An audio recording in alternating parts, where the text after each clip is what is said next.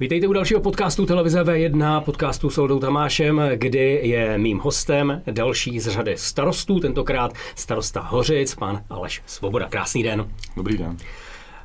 Hořice, když se řekne Hořice, tak si každý představí trubičky, 300 zatáček Gustava Havla, určitě kamenosochaře a ti rokovější zase rokové legendy, které už se staly součástí toho koloritu Hořic. Jsou tohle Hořice, nebo Hořice jsou ještě mnohem víc? V podstatě jste vypíchnul to asi nejzajímavější, nebo to top, co je v Hořicích, ale obecně se dá říct, že v Hořicích to máme daleko víc. Já si myslím, že stojí za to Hořice navštívit. I teď zmíním vlastně 2 pořady toulek České televize, které u nás byly natáčeny a myslím si, že v obou dílech bylo co vidět a určitě stojí za to Hořice navštívit. Co se týče té návštěvy Hořic, určitě bych neopomněl naše muzeum, které vlastně doznalo výrazných změn a bylo zrekonstruováno v rámci dotačního titulu s polským partnerem, na který jsme dostali téměř 1 000 000 eur dotací, takže to je vlastně úplně nový stánek teďka, který naplňuje parametry 21. století a umožňuje lidem vidět krásnou výstavu, svět kamene. Kromě toho se tam pořádají setkání hořičáků na kulturní úrovni, předávají si tam maturitní vysvědčení. Má to zkrátka široký pole využití a je to určitě stavba, která zaprvé je docela pěknou dominantou náměstí, a která se povedla a určitě má potenciál na to, aby hořičákům a vlastně návštěvníkům Hořic nabídla kulturní vyžití, společenské vyžití. Jsou pro vás Hořice něčím jiným dnes a byly něčím jiným někdy v roce 2011-12, než jste se posadil na radnici? Nemyslím i jako starosta, ale možná i jako místostarosta. Zkrátka dobře, byly pro vás Hořice něčím jiným tehdy a vidíte je z jiné optiky dnes? Já bych možná doporučil úplně každému, kdo se na tady to bude dívat, aby zkusil přemýšlet o tom, kdyby se stal starostou nebo místostarostou, co by v Hořicích změnil, nebo co by v tom svém městě změnil, protože člověk, který běžně bydlí v dané obci nebo v daném městě, to město vnímá nějakým způsobem a pak, když se posadíte na tu židli toho představeného toho města, tak tu situaci vidíte trošku jinak. Takže daleko hlouběji těch problémů, který řešíme, je ohromná spousta, ta škála je skoro nepředstavitelná, musím říct. A když bych jenom chtěl mluvit o investicích a o tom, co by Hořice potřebovali, tak když nám to investičáci jenom stručně shrnuli nějakým součtem, tak jsme se dostali k částce 0,5 až možná 3/4 miliardy korun, což nikdy mít nebudeme samozřejmě, takže ty požadavky města jsou a budou pochopitelně.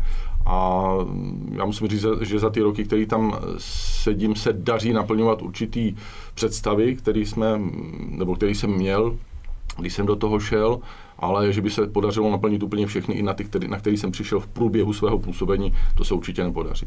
Vy jste kdesi řekl, že vás doslova do toho vedení města natlačili, že to nebylo úplně tak jako nadšeně, že by si člověk udělal různé plány a protlačil se tam a valil. To znamená, stihl jste mít tenkrát už nějaké plány, vize v tom, když se to semlelo a vy jste vyrazil na tu radnici, nebo se postupně ty nápady formovaly? Některé nápady byly už v té době poplatný, brečíme v Hořicích, co se týče zaměstnanosti. Hořice možná, nebo s velkou pravděpodobností zaspaly v určité době, teď se bavím o 10, 15, možná 20 letech zpátky, v rámci výstavby nových fabrik a podobných zařízení. Takže zaměstnanecké pozice, že chybí, pak jsme se bavili v té době o tom, že nebyly žádné parcely na výstavbu rodinných domů. Myslím si, že tady ty 2 věci se nějakým způsobem mění, minimálně třeba v té první oblasti zaměstnanosti mám obrovskou radost, že se podařilo naplnit vlastně a obsadit areál firmy Carbox bývalé, takže tam teďka působí nová společnost, která ty prostory pronajímá a kdyby ta doba nebyla taková, jaká je, tak si myslím, že by ten rozvoj byl daleko progresivnější, takže tam je určitý prostor pro budování zaměstnaneckých pozic. Dál se nám určitě podařilo připravit naši průmyslovou zónu, je to v podstatě jediný prostor, jediný pozemek, který může město nabízet smysluplně k využití na výstavbu nějaké průmyslové zóny, takže ho máme připraveno. Teď jednáme vlastně s partnerem, který se přihlásil do našeho záměru prodeje, takže co se týče zaměstnanosti, si myslím, že došlo k určitému posunu. Co se týče toho bydlení, tak si pamatuju, jak jsem jako mladý radní otravoval tehdejšího, když jsem vlastně byl jenom členem rady, tehdejšího starostu a místostarostu, kdy už budou konečně ty pozemky připraveny na prodej. Nedokázal jsem si představit, že to může trvat tak dlouho. Co na tom trvá tak dlouho? No, za prvé je potřeba udělat, pokud ty pozemky nemáte k dispozici, tak musíte udělat výkupy, to je první věc, pak musíte udělat nějakou projektovou přípravu, musíte to mít samozřejmě zapracováno v územním plánu, pokud máte projektovou přípravu, tak musíte udělat investici do infrastruktury, takže ty věci trvají a ty procesy na městě, do dneška jsem si na to teda úplně nezvykl, trvají déle, než by si člověk, který přichází z podnikatelského prostředí, představoval. A byla vůle tam, aby všichni jako řekli, že na to musíte mít ty peníze. Musíte mít peníze na to, abyste koupili ty pozemky na začátku. Vůle tam jednoznačně byla, protože lidi zkrátka chtěli stavět a ten požadavek v Hořicích je neustále. Já jsem rád, že se nám daří vlastně už dlouhou řadu let poměrně mít připravený nějaké množství pozemků pro výstavbu rodinných domů. I to je vlastně jedno z témat našich investic v současné době. Loni jsme začali druhou etapu, takzvaný pracovně název Šalounova ulice, kde bude připravených dalších 24 parcel pro výstavbu rodinných domů a minimálně 1 parcela pro výstavbu bytového domu. Takže jako co se týče výstavby ve městě, tak si myslím, že tam se nemáme v tuto chvíli za co stydět. Já jsem, je to asi týden nebo 14 dní, podepsal kupní smlouvu na další parcelu, která souvisí vlastně s touhletou zónou, kde má město v úmyslu provádět další výstavbu nebo realizovat další výstavbu. Takže jsme vykupovali další 1000 metrů čtverečních pozemků. Takže ta příprava probíhá a v tomhle si myslím, že jsme se posunuli. To jsou ty věci, které jako mě naplňují nějakým optimismem, že se některé věci daří a že to někam směřuje. Hořice mají trošku možná specifickou polohu, jsou blízko do Krkonoš, jsou ne úplně blízko do Hradce, ale přitom blízko, jsou u silnice, která je přetížená, ale není to dálnice, není to rychlostka. Jsou tohle výhody, že nejsou tolik blízko Prahy? To je zase otázka na poměrně dlouhou diskuzi. Když jste zmínil tu 35, tak si myslím, že kdo jede vlastně z Hradce do Jičína nebo obráceným směrem, tak nemůže přehlédnout naši lávku, která tam vyrostla. Myslím si, že ten název cesta do Krkonoš nebo brána do Krkonoš je docela pěkný, příznačný. Taky teda po té lávce chodí v době dnešní, kdy moc možností vyžití nemáme, poměrně hodně lidí na procházky nebo na výlety, když se někdo odhodlá vyrazit na kole, takže je to frekventovaná a celkem dobrá investice, která byla teda za pánbu ještě podpořena dotací, takže se nám podařila.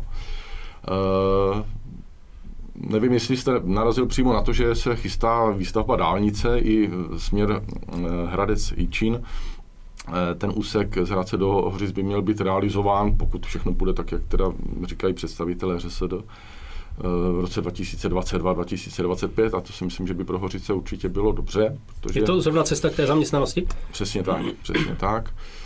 Takže tam jako to vidím vyloženě pozitivně i z hlediska běžného uživatele si myslím, že pak jako dostat se po republice do Prahy, do Hradce po rychlostní komunikaci je vynikající a tomu městu to přinese samozřejmě pozitiva.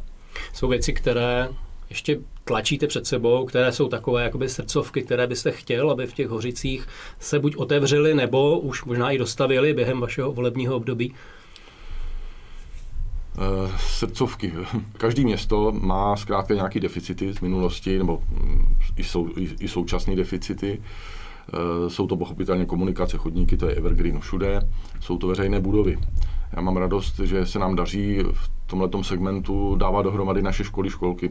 Podle mého názoru, a k tomu jsem taky dospěl vlastně tím svým působením na radnici, je vzdělání ohromně důležitý a proto má u nás velkou prioritu, takže vlastně všechny školské budovy, které ve městě máme, a není jich málo, dostali v posledních letech, každá z nich chci minimálně v nějakých řádech milionů korun, takže to si myslím, že je velice pozitivní. Jsou tam další budovy. Dožívá nám sportovní hala třeba. A když se budeme bavit o té investici, která bude možná v hodnotě mezi 50 a 100 miliony korun, tak to je finanční záležitost, kterou nedokáže město samozřejmě samo ze svých prostředků realizovat. Dům kultury Koruna Zase je to letitá záležitost, která je potřeba taky realizovat a teď je otázka, jestli ji realizovat částečně, to znamená udělat nejdřív instalace, anebo se do toho pustit naplno a udělat to z gruntu a zase se bavíme o řádově desítkách milionů korun, takže to jsou takové dvě věci, které si myslím, že město určitě budou čekat a snad teďka s tou Národní sportovní agenturou si myslím, že bychom mohli třeba minimálně u té sportovní haly uvažovat o tom, udělat přípravu a zkusit se pokusit naplnit z dotačního prostředku tady tu stavbu, řekněme, ale zase se bavíme řádově o letech, protože to jsou přípravy a další věci zapracování do územního plánu. O tom, co by přišlo dřív, jestli kulturák nebo sportovní hala, rozhodne to, jestli pomůžou dotace, nebo máte něco vy, co byste upřednostnil? 100%. Mě tak trochu vadí, když pak slyším z úst vládních činitelů, že města mají peníze. No, máme peníze, protože se snažíme chovat zodpovědně a šetříme si třeba na určitý větší investice a těch investic samozřejmě, jak jsem říkal, by bylo daleko víc. Takže se snažíme ty věci pasovat do toho, nebo do těch potřebných investic, kdy ta dotace tam je. Loni jsme otevřeli, myslím si, docela pěknou, všichni nás za to chválí, nebo všichni, neslyšel jsem na to jedinou kritiku, autobusový terminál, čekárnu na našem autobusovém nádraží. Tím, že je vlastně vyvedená v Pískovci, tak je to takový hořický zkrátka téma. Ta budova tam pěkně zapadla, má krásný sociální zázemí, takže já doufám, že to lidi a cestující ocení, že to naplní vlastně to, co to mělo naplnit. Co se týče toho sportu, tak teďka jedna z velkých investic je v poslední době, vlastně už z loňska, ne v poslední době, areál fotbalového stadionu. Je to oddíl, který má, myslím si, nejvíc členů v Hořicích, teď nevím, jestli fotbal nebo florbal, ale to je asi v tuhle chvíli jedno. Už se jim vlastně vybudovalo nové hřiště, no a teďka budujeme nové kabiny, takže to je jedna z velkých investic, která přechází z loňského do letošního roku a kterou vlastně realizujeme ze svých prostředků finančních.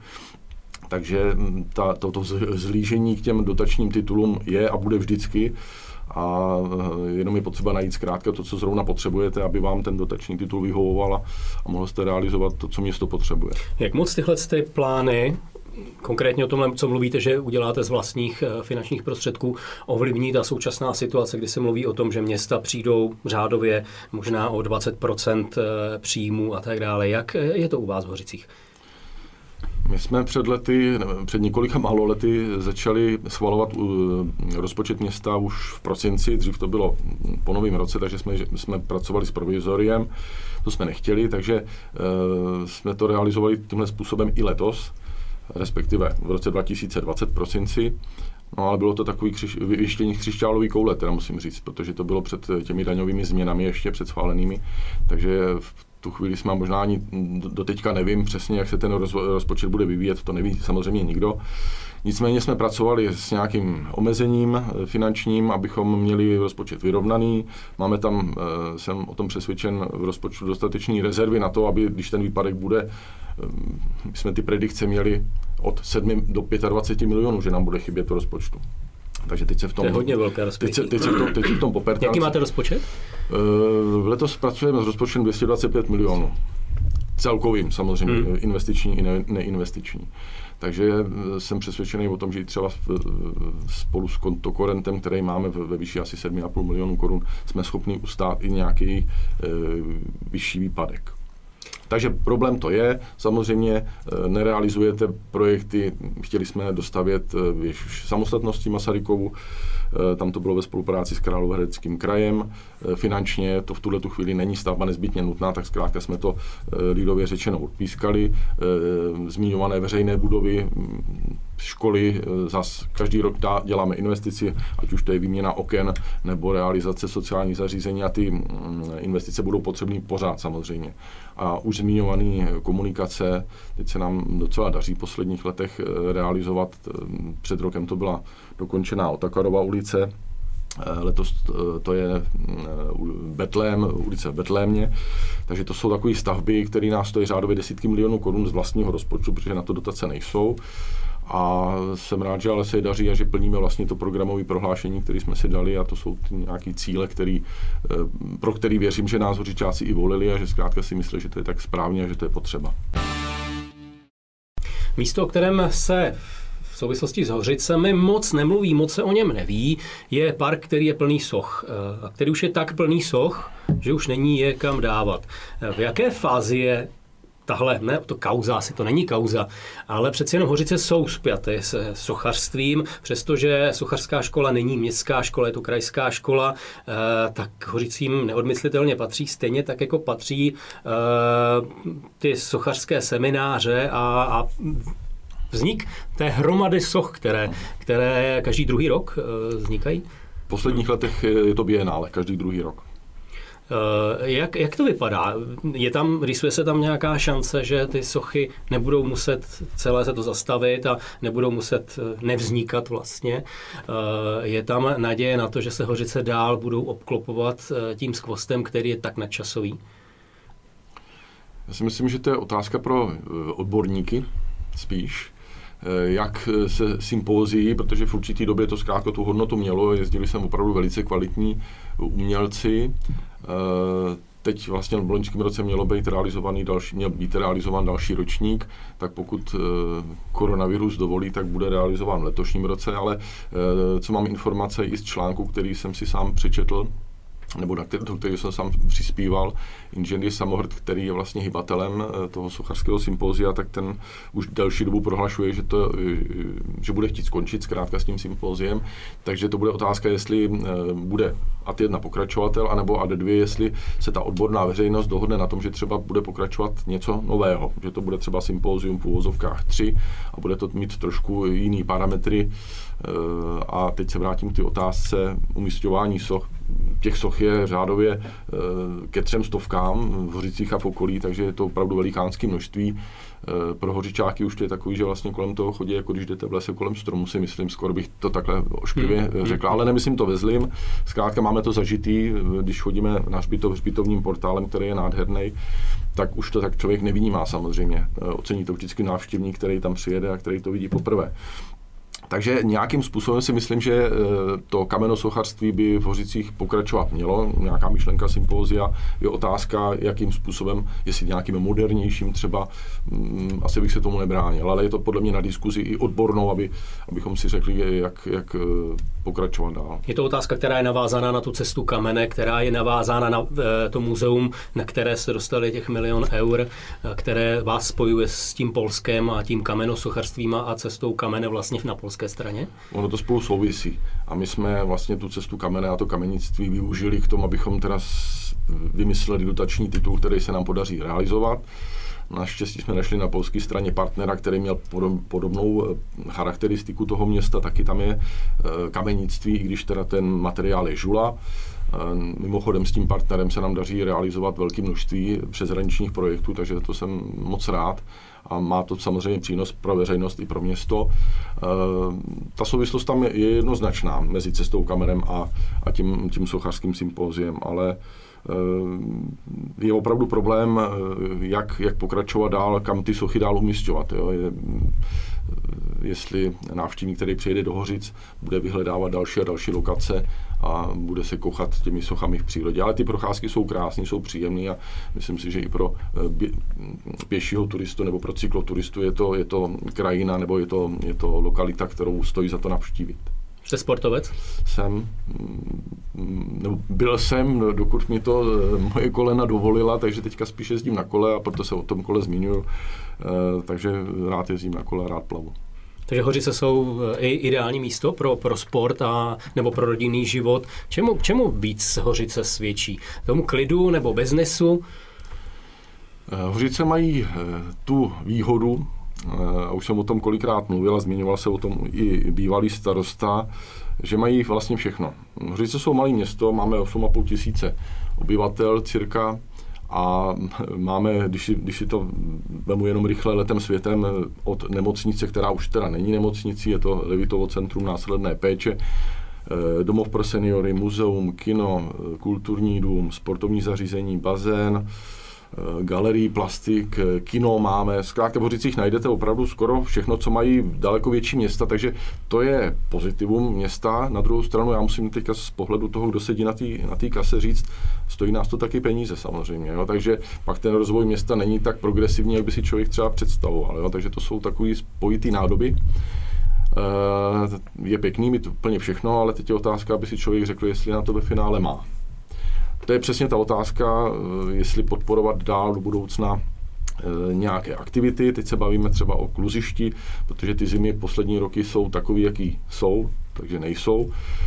Kluziště je tématem dlouhodobým v Hořicích a já sám se začínám přiklánět velice k tomu, zkrátka, že udělat multifunkční sportoviště, které půjde v létě využívat na, nevím, hokejbal, nohejbal a podobné sporty, a v zimě se zachladí plocha na 2 na 3 měsíce, aby si děti mohly zabruslit s rodiči, nebo i dospělí samozřejmě.